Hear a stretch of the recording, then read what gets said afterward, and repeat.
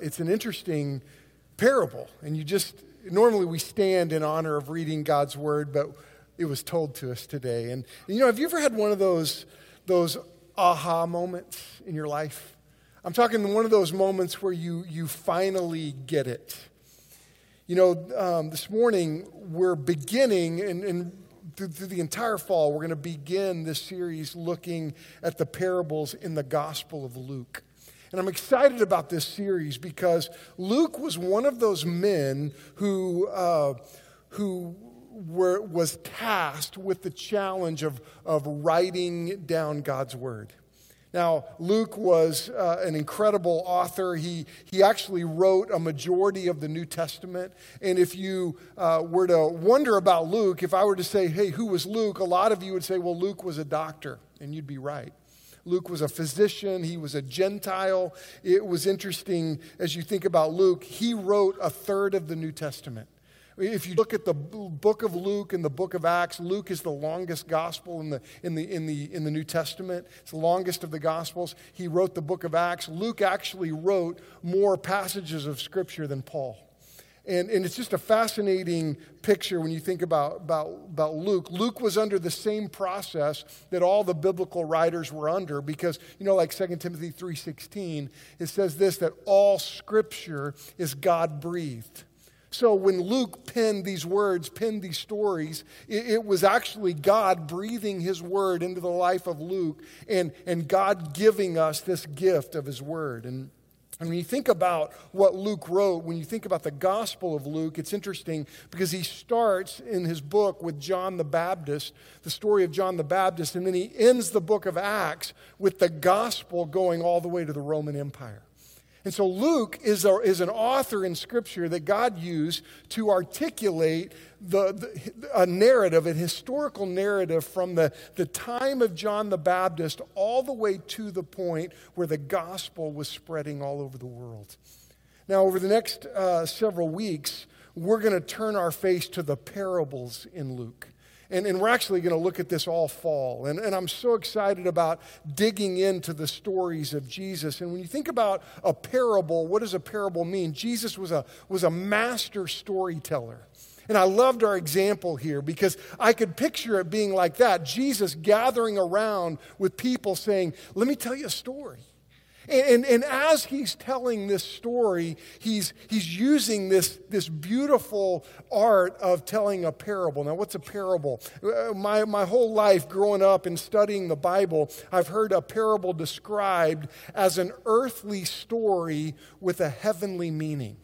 Now, the actual Greek term for parable means this. It means to cast alongside. So it's like a fishing analogy where Jesus is casting alongside an earthly story and he's giving us an eternal meaning, a heavenly meaning, a God vision for the world. And in the parables, it's interesting because Walter Wink is a guy I read, and he articulated the parables like this. He says, the parables are like tiny lumps of coal squeezed into diamonds. They're condensed metaphors that catch the rays of something ultimate for our lives. He called them jeweled portals of another world, enabling us to see through their surfaces the refracted lights of divine truth that would otherwise blind us or pass us by. Now, what Jesus is doing as he tells these parables, as he gathers people around him, he's saying, I want you to understand the kingdom of God. Isn't that amazing that you and I can live on this planet and we can understand the kingdom of God? Now, what is the kingdom of God describing? The kingdom of God speaks to something that we get to experience on this planet. You and I get to experience the kingdom of God, God at work in our lives, God at work in the world. But the kingdom of God also describes something that we will experience in our future. Do you realize that one day when we stand before God, we will see his kingdom? There will be a day when we walk through this door called death, that we will experience the kingdom of God. As your pastor, one of the things that I want us to understand, and one of the things that I believe God has called me to do in your life, and is to help you see that when we walk through that door called death, it is not the end. It is the door to the kingdom of God. In the parables, Jesus casts alongside this kingdom truth and gives us, in what he does is he opens the door to his kingdom. So I want us to read the text. So would you stand with me? We're going to read, starting Luke chapter 8, we're going to read verses 1 through 15, and I think this will sound familiar from our story time. It says this, verse 1, "Soon afterward he went on through the cities and the villages, proclaiming and bringing the good news of the kingdom of God. And the 12 were with him, and also some women who had been healed of evil spirits and infirmities. Mary called Magdalene, from whom 7 demons had gone out, and Joanna, the wife of Chuza, Herod's household manager, and Susanna and many others who provided for them out of their means. And when a great crowd was gathering, and people from town after town came to him, he said in a parable, 'A sower went out to sow his seed. And as he sowed, some fell along the path and was trampled underfoot, and the birds of the air devoured it. And some fell on the rock. And as it grew up, it withered away because it had no moisture. And some fell on the thorns, and the thorns grew up and choked it. And some fell into good soil, and it grew and yielded 100-fold.' And as he said these things, he called out, 'He who has ears to hear, let him hear.' And when his disciples asked him what this parable meant, he said, 'To you it has been given to know the secrets of the kingdom of God. But for others they are in parables, so that seeing they may not see, and hearing they may not understand.' Now the parable is this. The seed is the word of God. The ones along the path are those who have heard. Then the devil comes and takes away the word from their hearts, so that they may not believe and be saved. And the ones on the rock are those who, when they hear the word, receive it with joy, but these have no root. They believe for a while, and in a time of testing fall away. As for what fell among the thorns, they are those who hear, but as they go on their way, they are choked by the cares and the riches and pleasures of life, and their fruit does not mature. And as for that in the good soil, they are those who, hearing the word, hold it fast in an honest and good heart, and bear fruit with patience. And this is the word of the Lord." Okay, you may be seated. Thank you so much. Now, the root idea of a parable is to be like. And every time I read this parable of the sower, I can't help but look at myself in the mirror and ask myself, what kind of soil is my heart? And often when we read the scriptures, we're confronted with our life, how we live, what God is saying, how God is speaking. And this is the call that we have this morning, to allow the Lord to speak to us, to confront us, to guide us. We obviously live in a world that's headed in the wrong direction, don't we? I mean, can't you see that? We live in a world that is struggling to surrender to God. We live in a world that even in church, we want to come to church and say, God, I'm going to come on my terms. This is what I believe. This is what I think. But the reality is, who is going to stand before God and say, this is what I want? No. We are compelled and moved to come to God and say, you are the King of all kings. What does the Bible say? That every knee will bow, every tongue will confess that he's Lord. And see, we live in this world that's upside down. And what Jesus does with these parables, and I'm excited about spending literally months in the parables as we learn and listen and understand and seek to understand the kingdom of God. I mean, I'll tell you, we are desperate to understand the kingdom of God. We are desperate to know the Lord. And we live in a culture, we live in a world that is desperate to know Him. And I'll tell you, it's my prayer that as we turn our face to the parables that God reveals and God speaks and God creates in us a soil that is receptive to His word. That's interesting as you look back at verse 1, look at this. Soon afterwards, Jesus is traveling through all the cities and villages, and what's He doing? He's proclaiming the good news of the kingdom of God. So He's traveling, crowds are following, people are coming and flocking to Jesus. I mean, there's miracles taking place from His life, and you know, people are amazed at His teaching. They've said about Jesus, man, when you teach like someone with authority. I mean, you are different. I mean, people are coming to Jesus going, who are you? I mean, Pharisees and Sadducees, these leaders are looking at Jesus going, golly, man, you have a power to you.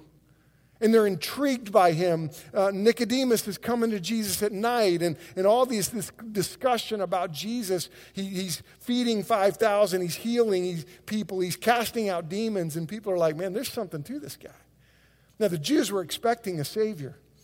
They were expecting someone to come and deliver them from Roman rule. And it's interesting, these crowds gathered. And Jesus is talking about the kingdom of God. The 12 were with him, it says, and also some women who had been healed of evil spirits and infirmities. Mary called Magdalene, from whom 7 demons had gone out, and Joanna, the wife of Chuza, Herod's household manager, and Susanna and many others who provided for them out of their means. So you know what's interesting, because we are in this Me Too culture in our world, and how, you know, when I think about Jesus did more to elevate the status of women than anybody I've ever seen in history. He here is these women that are making incredible contributions to the kingdom of God. And ladies, I want you to know, God has a plan for you. It's, you know, we have all kinds of debate in Christian circles about, women, you don't have a place in the kingdom. And I'll tell you, Jesus did more to elevate the role of women, and this is one of those examples. He's pointing to these ladies who are making incredible contributions. And look at this, verse 4. And when a great crowd was gathering, and people from town after town came to him, he said in a parable. And you know, when I look at this parable causes me to look at myself in the mirror and go, Lord, what is my heart like? And point number 1 is this. Let's just look at parables for a second. Point number 1 is this, that parables, what do? They open a window to the kingdom of God. And in this parable, as this window is open to God's kingdom, it says some things about God. You know, the first thing it says about God, that God is a missionary. Isn't that amazing that God would be a missionary to us? I mean, if you look at this parable, who's the sower in this story? It's God. God is the sower. God is the one that has come to us. God has come to humanity. And in the past, God spoke to humanity through these prophets. And He sent these prophets with a word of God, word of the Lord. And these prophets would boldly proclaim God's truth. But now, Jesus entered human history and the game changed. Everything changed. God came for us.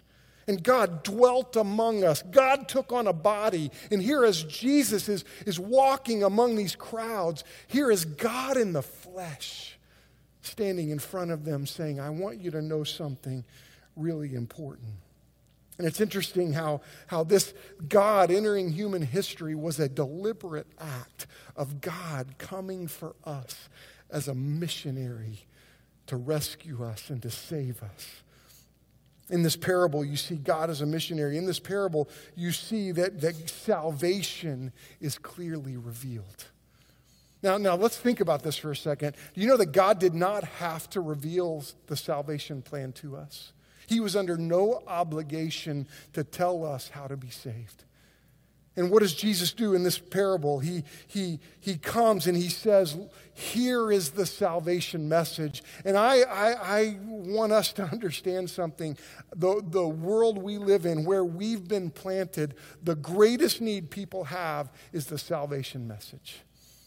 We are desperate to know how to be saved. And it is critically important for us as a church to be stewards of this salvation message. And I want you to know something you'll see in this parable, and we've already seen it illustrated, we've read it, but do you know that every disciple is responsible for kingdom secrets? I mean, I'm sitting here as we're worshiping today, and I'm like, Lord, you have revealed kingdom secrets to us. Now let's understand about these kingdom secrets. These are not secrets we're to keep to ourselves. These are secrets that we're to go share, like God as a missionary who came for us to say, I've come to reveal to you secrets. And then God has entrusted us with these secrets of the kingdom that we're to go share with people who are in desperate need of Christ. And I think about us and how important it is for us that who are we as a church? We're the light of the world. We're like a city that's on a hill that can't be hidden. When you go to work tomorrow, you're to go as the light to the world. As a Christian, as a follower of Christ, you're like a city that's up on a hill. And it's my prayer that we catch this. I hope you come tonight. Because come tonight. Family Matters is tonight. We do this about 4 times a year, and tonight is a very important checkup for us. So if you are a member of this church, I pray you come tonight to Family Matters. Because it's important for us to process this reality, why God has planted us here. Like Matthew 9, when he saw the crowds, Jesus was constantly seeing the crowds. When he saw the crowds in Matthew 9, he had compassion because they were harassed and they were helpless like sheep without a shepherd. And then he said to the Lord of the harvest, pray to the Lord of the harvest that he sends out workers into his field. Now, I'm not going to get off on that because that's tonight. But I'll tell you, Jesus is in this, he's revealing the secrets of salvation through this parable. And we see this missionary God coming to reveal his salvation message to the world. Point number 2 is this: the salvation message must be clear. Because when I look at this parable separates the true seeker of God from the casual hearer of God. We live in a world that and there are many messages that we can come to Jesus on our own terms. I see many people that say that are still struggling with the universal problem that God, I'm God. And I'm going to come and go my own way. I want to go my own way. I want church in my own way. I want to do my own thing. I want life to be convenient for me. God, I want you to be convenient and you fit in my schedule. And this is the world that we've always lived in. This is not a new struggle. And then in this passage, it's interesting because you find often when a great crowd gathers, Jesus says something that causes a crowd to go, what's he talking about? I'm not going to follow him. Remember when Jesus was saying to the crowd that was following, hey, if you want to follow after me, you have to eat my flesh and drink my blood. I can see the disciples going, hey, Jesus, come on, we're growing here. Come on, we don't be offending everybody. And see, here's the thing. If you're going to a church and you're never offended, something might be wrong, because I often read the Bible and I'm offended at my own life. I mean, that's a common experience. And Jesus, he's not worried about offending the crowd. Verse 4, a great crowd was gathering, and people from town after town came to him, and he said in a parable, and this is the parable. A sower went out to sow his seed. And as he sowed, some fell along the path and was trampled underfoot, and the birds of the air devoured it. Now, this was a story that related to these people. This was an agrarian culture, an agrarian society. They understood about planting seeds and growing things, and this was the world they lived in. And he says, okay, it makes sense. A farmer sows seed, and some fell along the path and was trampled underfoot, and birds ate it up, devoured it. And some fell on the rock, and as it grew up, it withered away because it had no moisture. And some fell along the thorns and grew up with it and choked it. And some fell into good soil, and it grew and yielded 100-fold. That makes sense. I mean, it's a pretty clear parable. And then he said something really interesting. Look at verse 8. As he said these things, he called out, "He who has ears to hear, let him hear." Now, he doesn't say just, makes sense, hey, if you have ears, hear this. No, he didn't say that. He who has ears to hear, let him hear. Now, when I read this and I pray through this and meditate on this, it stops me in my tracks. Because I have ears. But there are many times in my life that I don't have ears to hear. If you're married, you understand this. Because there have been times I've heard this, my wife say, "You're not listening to me. You hear me, but it's like Charlie Brown. Wah, wah, wah, wah, wah, wah." And Jesus is pointing to a reality. It is a dangerous thing to come to the Lord without ears to hear.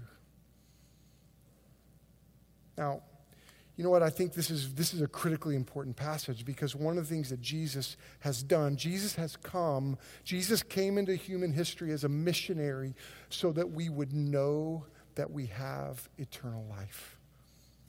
God has put this church here so that people would know that they can have eternal life.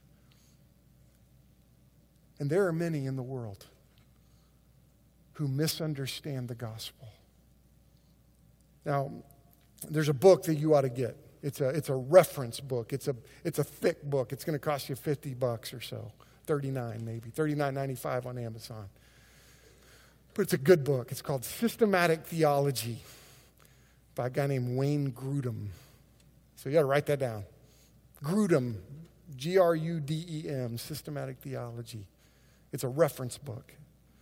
You're not going to read it cover to cover because it'll take you like 6 years. But I love what he said in this book, and I'm going to put 4 of his points on this screen today. People don't understand the gospel. People don't understand the gospel message, and can I tell you, it is critical for us as a church to understand the gospel message and then to share it. Now, I want you to know about the gospel message. You know that knowledge about the facts of Jesus' life, death, and resurrection for us is not enough. For people can know facts but still rebel against them or dislike them. I know a lot of people that say, I believe in Jesus. I believe he existed. Well, no kidding. So does every credible historian in the history of the world. But I want us to understand something. Knowledge about the facts of Jesus living and even dying on the cross and saying, oh yeah, he rose from the dead. Okay, yeah, I believe that. It's not enough, because I know a lot of people that know those facts and say they know those facts, but they dislike them. And they're like, Jesus, I don't want to follow your rules. I don't want to go on your terms. It's my terms. You know, merely knowing the facts and approving them or agreeing that they are true is not enough. For people can know and approve of facts about Jesus without surrendering their life to him. And my greatest prayer for every one of you is that we've come to the point where we've surrendered our lives to Jesus.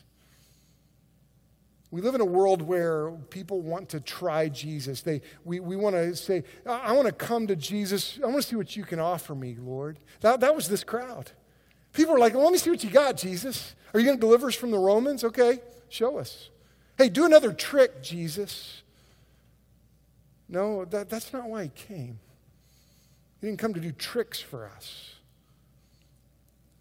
You know, it's interesting as I look at the Pew Research. I don't know if you've studied that. I look at this. The Pew Research, as people are, there's a rise of a growing number of people in our country called the nones, N-O-N-E-S.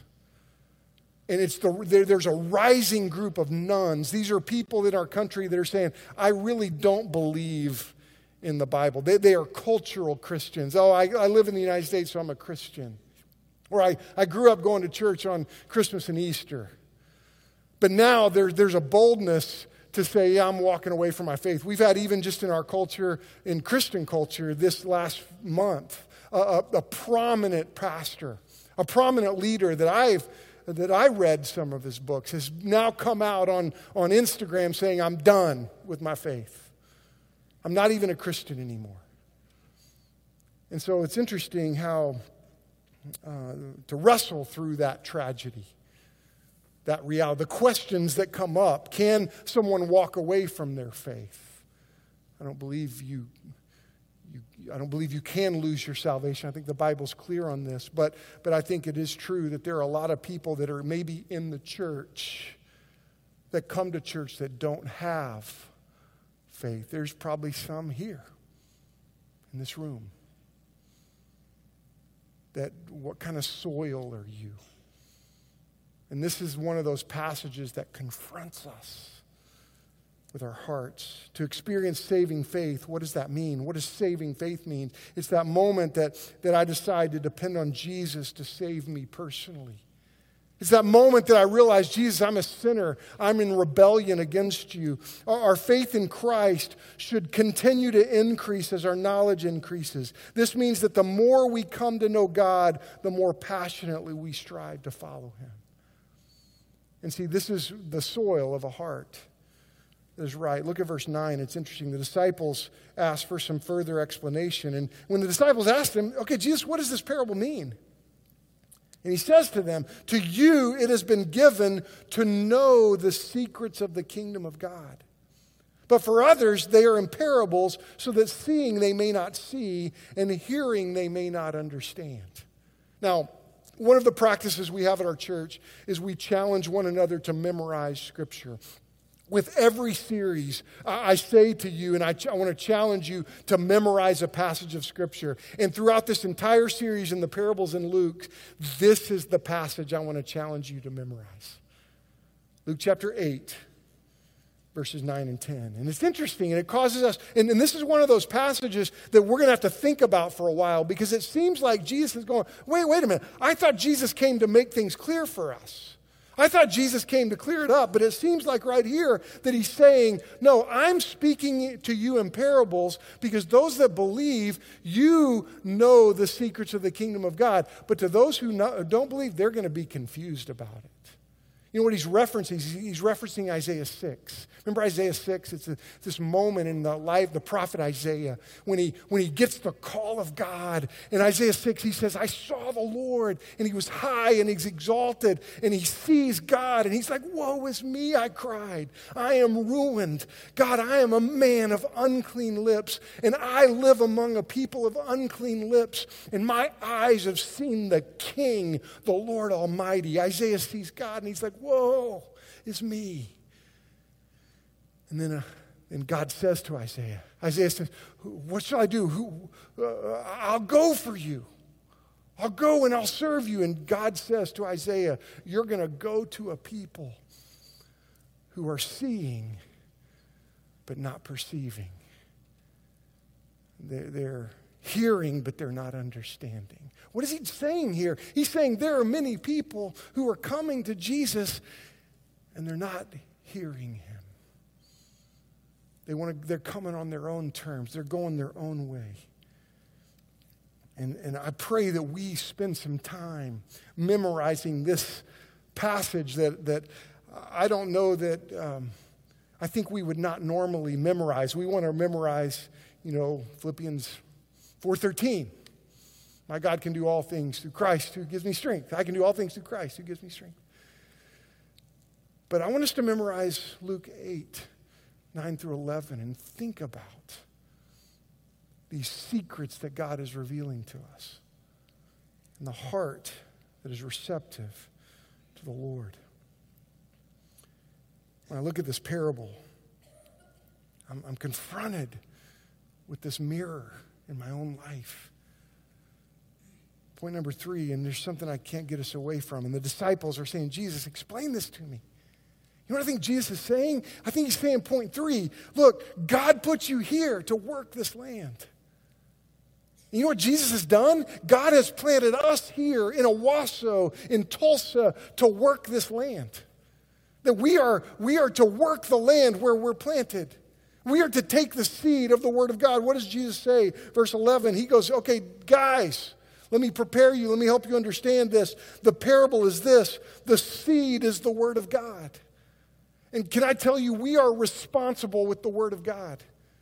As every time we gather on Sunday morning, I better not get up and just tell you some funny stories. We better gather around the Word of God. Because the seed is the Word of God. And God has given us His Word and revealed it to us so that we would be responsible as His followers, as His church. And I'll tell you, I pray that one of the things that we are known for is that we are responsible with God's Word in this place. And he says, the ones along the path are those who have heard.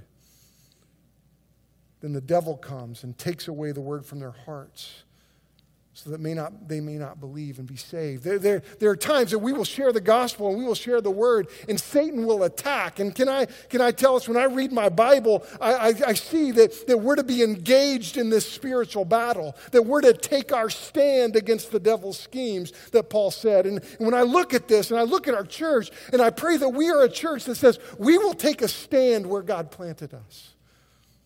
We will take a stand against the devil's schemes in this place, because what is happening when the word will be shared, Satan will attack. And I pray we are a church known as a group of people that together we take our stand against the devil's schemes, Satan's attacks. He says, verse 13, and the ones on the rock are those who when they hear the word, receive it with joy. But these have no root. They believe for a while, and a time of testing fall away. You know what I see here? I see those preachers that promise, hey, Jesus is just going to make your life better.